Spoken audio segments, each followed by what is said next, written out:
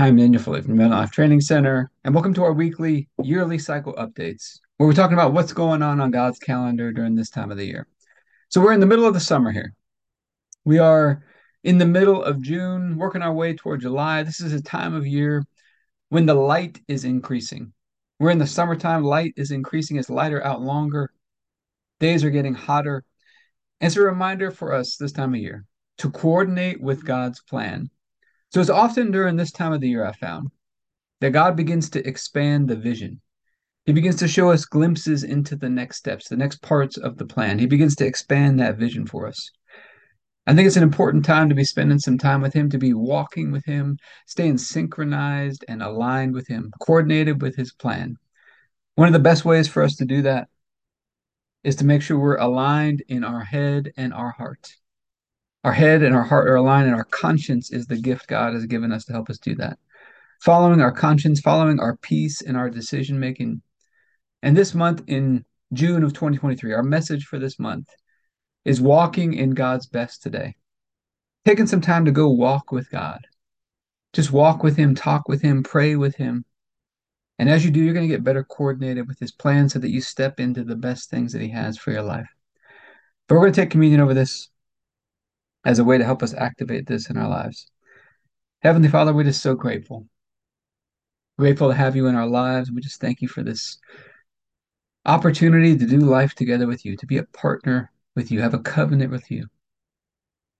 We just thank you that you've got the best plan for our life. And we're asking for your help to coordinate with you on that plan, to get clear on that plan, for you to show us the next steps of that plan, Lord. And we think of the night Jesus was betrayed, he took the bread and said, "This is my body broken for you. Do this in remembrance of me." Father, you laid upon Jesus the punishment that we deserved. And by his stripes have been healed.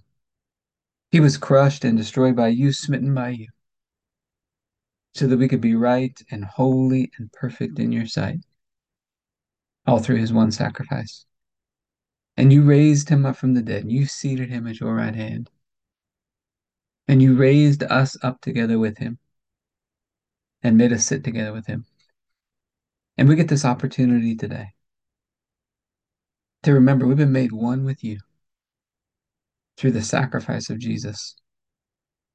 And so I thank you for this bread and ask you to bless it in Jesus' name. Let's go ahead and take our bread.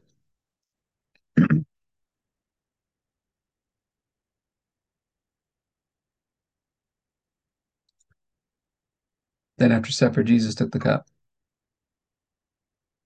He said, "This is the cup of the new covenant in my blood, poured out for the forgiveness of sins for many. And it's the forgiveness of sins that released us from darkness and transferred us into the light, into the kingdom of Jesus. We get to have this covenant relationship with you, Father. And so I thank you for this cup and ask you to bless it in Jesus' name. Let's go ahead and take our juice.